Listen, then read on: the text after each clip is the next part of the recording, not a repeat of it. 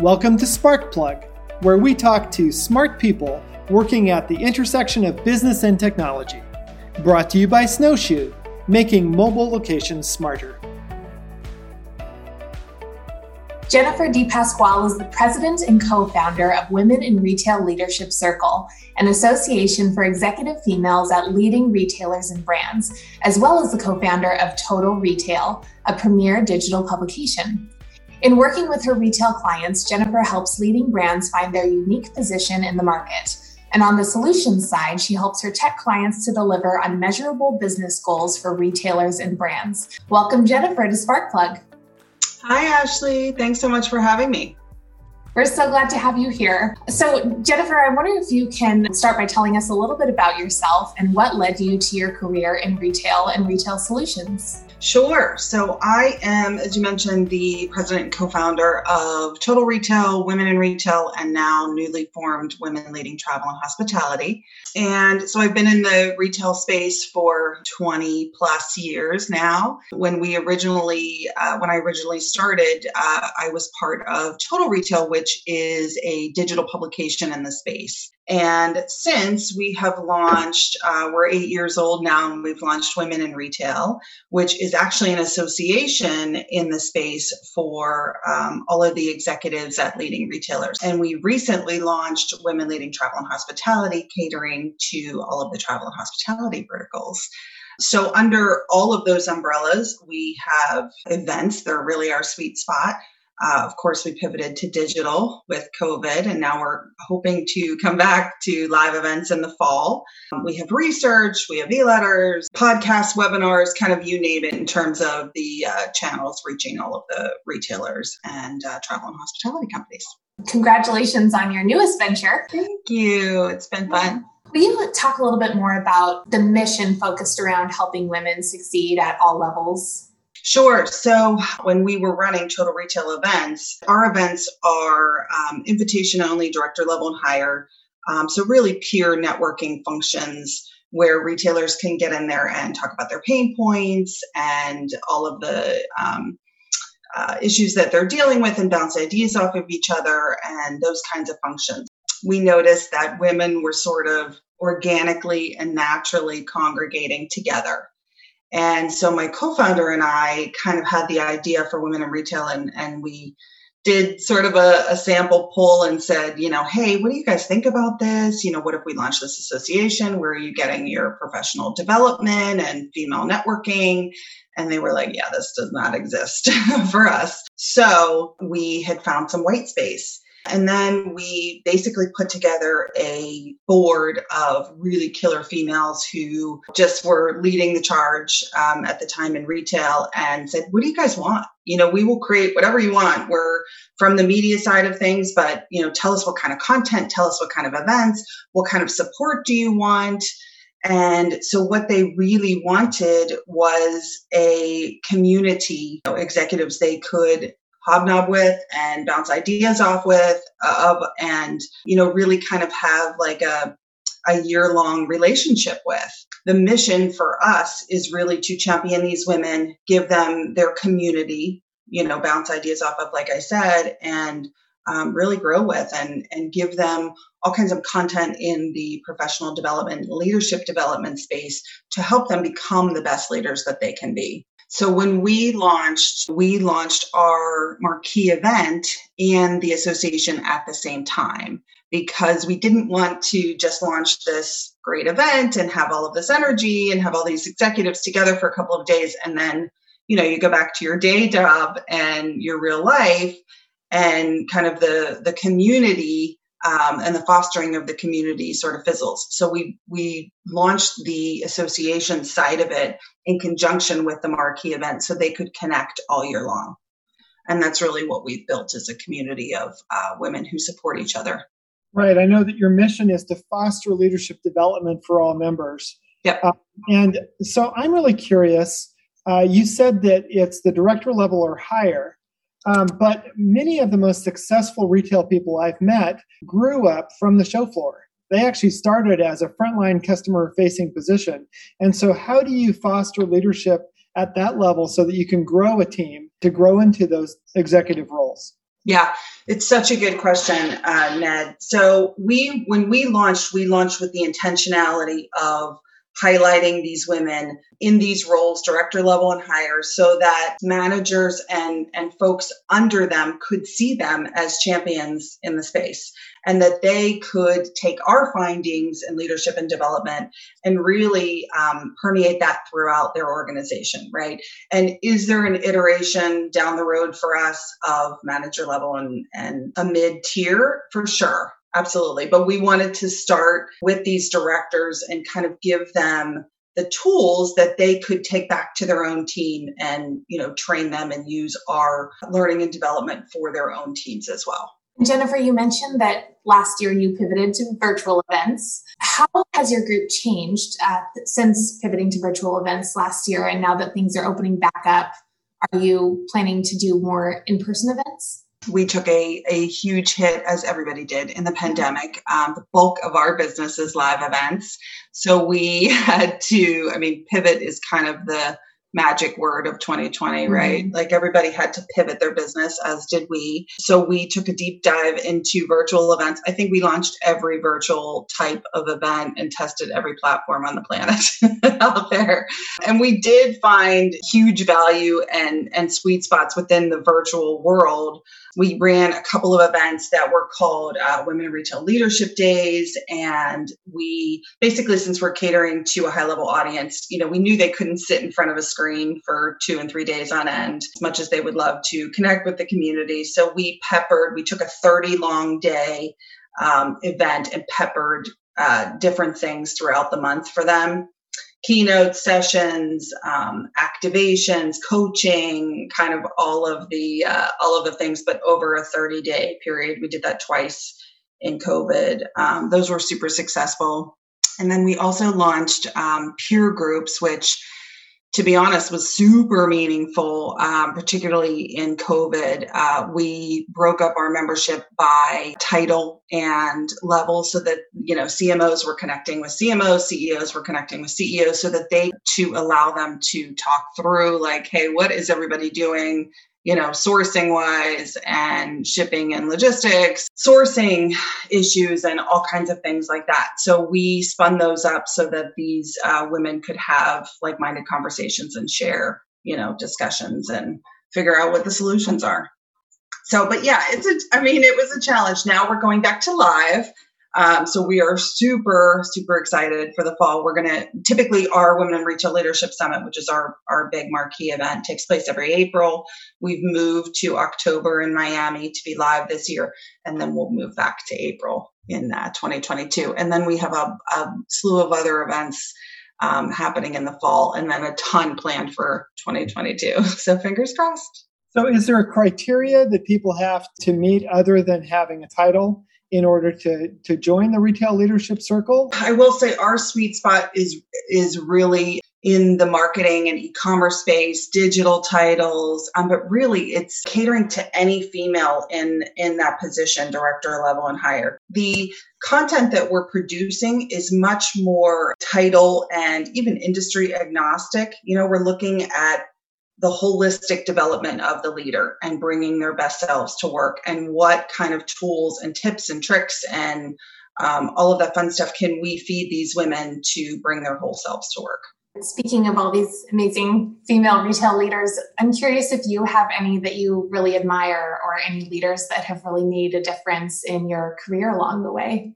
Oh my gosh, Ashley, how long is the show? I could rattle off a dozen. There are so many leaders that I look up to personally that have mentored and spoken for our group.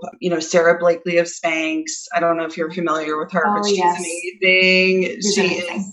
She's just an amazing entrepreneur. I think she has 4 little kids, which is, fantastic in its own right, but she's amazing. I actually had the honor of interviewing Ariana Huffington this past March and Shelly Ibach of Sleep Number. We did an interview together. Just fantastic leaders, great humans, giving back to not only females, but, just in general to mankind, and just really inspirational folks.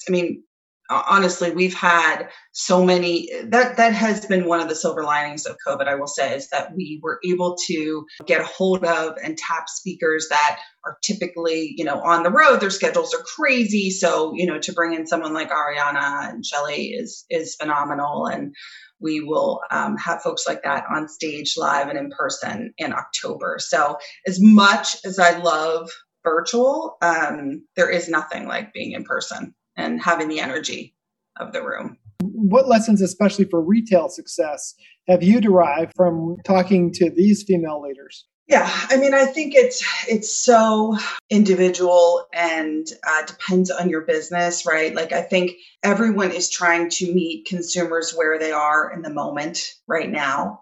So obviously personalization is huge. Experiential retail is huge. Figuring your BOPUS strategy, buy online, pick up in store, is major. Dealing with your supply chain issues, like all of that is being figured out in the moment. And truthfully, what we've seen in this industry is quite amazing. Like, the digital acceleration that's taken place typically may have taken years, and it shrunk down into a period of 6 to 12 months for these retailers. So what they've done is nothing short of amazing. In terms of lessons learned, I think, again, one of the silver linings is that these companies are really, really taking a good hard look at who they want to be in the world. And is there a nonprofit that they're aligning with that is meaningful to them? Is there a sustainability angle that they can take? Are they a profit for purpose driven brand like a Tom's or a Bombas that is going to give back? Because I really think that meeting consumers where they are right now means putting your brand out there and figuring out who you are and what you want to be in the world, so that the consumers understand who they're buying from. Millennials and Gen X, Gen Z, like, it's all very purpose-driven purchasing right now. So I think that has been one of the silver linings, is these companies really coming forward and figuring out who their brand wants to be and what they want to support and what they believe in. Any kind of cautionary tales? Cautionary tales. I don't know if they're cautionary tales, but I think every retailer is sort of trying to figure out their digital strategy going forward, looking at consumer insight. Are people going to be in store? Are they, going to continue with the e-commerce trend?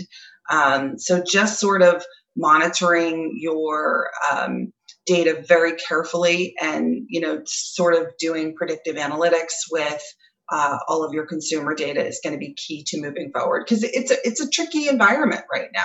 I think all these retailers are super mindful of all of their data points and analysis in this moment, and trying to bring out that crystal ball for what holidays look like and all of that good stuff.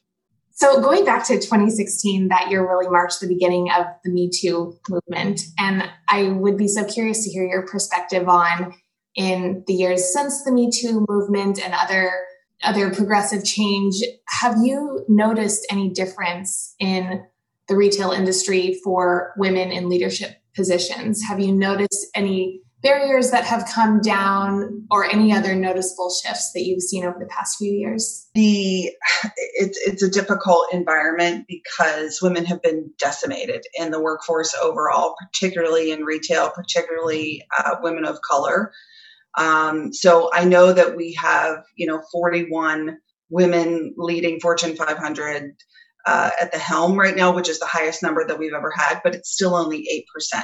Mm-hmm. So when you look at it from that umbrella, it kind of shines the light on everything that's going on. And that, I can say, is one of our missions, is to put these women back to work. You talk to any retailer out there and they have open positions from floor managers all the way up to executive level. And, I think we're still in a place where we're fighting gender pay inequalities. The pandemic really put the domestic responsibilities on the majority of the females. And so, the workforce is now going to have to rebuild that. And I think, retailers and all businesses really are going to have to look at, how do we get women back into the workforce, looking at their childcare services and health plans and things like that. And of course, looking at pay inequalities. And women really need to advocate for themselves to unapologetically negotiate in this moment. As far as we have come, and we have come far, unfortunately, the pandemic really put us in a tough spot, and we're in a rebuild moment of time. I will say companies are looking at diverse employees, right? Boards are looking for women to be on the boards. They're looking to put women in higher level positions so that there are champions within the company and that, females can see themselves reflective of where they want to be in the workforce. That is all, part of the positive movement, right? Is that people are looking for diverse candidates. Right. Well, it's been over 10 years since Sheryl Sandberg gave her talk, a TED Talk that led to the book Lean In. Yeah. And there have been some critiques of the book over time, but I'm curious if your perspective has shifted on that book or the points that Sheryl made. Look, Sheryl is a brilliant female, and I'm in no position to, criticize her book. I think what she did at the time was, again, highlight gender and pay inequalities and, try and start a movement of women really advocating for themselves. So in that respect, that's fantastic. I mean, do we have a long way to go? Absolutely. Can women have it all? Absolutely. Can they have it all at the same time? Maybe not, and I think that is part of what the pandemic has highlighted is that, the domestic responsibilities, of course, falling to the women is hugely challenging, in and of itself, let alone if you're going to pick a person in the household to take over the domestic duties, it's going to be the person that makes less. So, of course, in a lot of cases, that is going to be the female. We have a ways to go, to be quite honest. So one of the interesting things about reading the story of technology history is that technology has often taken domestic tasks off of women in the household. If you think of, washers and dryers, dishwashers, all of these, and not that these should not be shared tasks, but all too often that has landed on female members of the household, right? Mm-hmm. And so do you see technology also changing in retail and taking some of the mundane tasks off of the plates of people, men or women, so that they can be more effective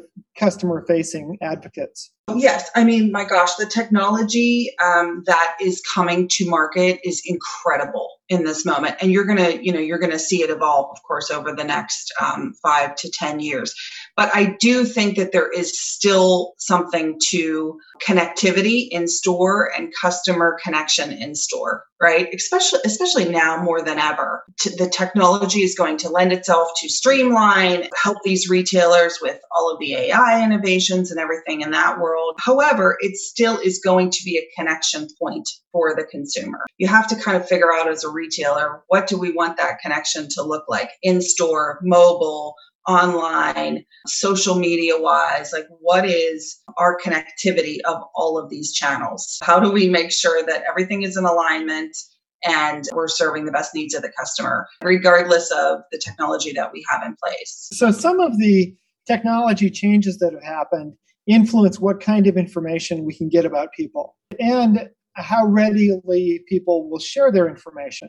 So when you're kind of creepily in the background, understanding somebody's preferences and location, that kind of data is being challenged. Retailers who are paying attention are starting to ask people for their actual preferences. Do you like ice cream? Do you want us to know your location? Do you want us to send you things? So when people are more proactively volunteering information, they tend to respond more happily because they know what's happening. Do you see this trend continuing? I do. I mean, there's always going to be privacy issues and data, breaches and things like that. But fraud prevention has come such a long way that I do think that there, especially with the loyalty piece of it, right? If you're loyal to a brand, then it's only going to build over time with offers like that and allowing kind of that door to open up for consumer insight and a little more familiarity with the brands. Can you actually talk further about loyalty, Jennifer? How important is loyalty right now? Does it still matter? What role does it play for retailers in today's world? Loyalty is obviously wildly important, especially in this moment. If you can really craft and hone your loyalty programs, it creates a lifetime, customer lifetime value that is, huge for these retailers. I think what's really interesting in this moment is that people are really looking at where they're buying from, and what I mean by that is, what do these brands, as we talked about before, what do these brands stand for? Right. Well, at Snowshoe, we've seen some interesting things happen with loyalty. Before COVID, people were more willing to trade actual physical cards back and forth.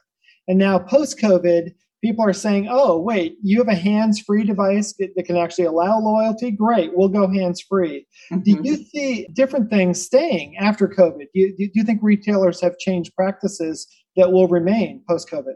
I do. I think a lot of the touchless and contactless technology that is in place, you see it really everywhere now, restaurants and hotels, kind of across industry in this moment. And I don't think that that's going away anytime soon. I think there's probably going to be different iterations of that down the road and new and exciting things. I think probably with the technology that's coming up, you're going to be able to, walk up to someone and scan their sweater and say, hey, I love that sweater. Do you mind if I scan your tag? Pop a click and you'll have it in your mailbox the next day. So I think all of that is to come. It's where the industry was headed. It was just the digital acceleration of everything. Well, thank you so much, Jennifer. We do have one more question for you. Yeah. Which is, what is your personal mission and what do you want to be remembered for? My personal mission. Well, I have 3 children. I have 2 boys and a daughter, 15, 13, and 9. And if you ask them literally any day of the week, I will say if you say like, hey, what does your mom want for you? I want them to be happy and healthy, and I want them to be good people. So that is really, if I am raising good humans, then I feel like I've done a good job. Part 2 of that is, of course, the work that we're doing. I really want to help as many females as we can in this space, give back to them, get them back into the workforce, champion them up through their organizations, help them find their dream job, whatever that may look like, right? It may be a part-time job. It may be the CEO of the next Fortune 500 company, whatever that looks like to them, and give them a community who will support them along the way. Great to talk to you today. Thank you so much for your time, Jennifer. Yeah, of course.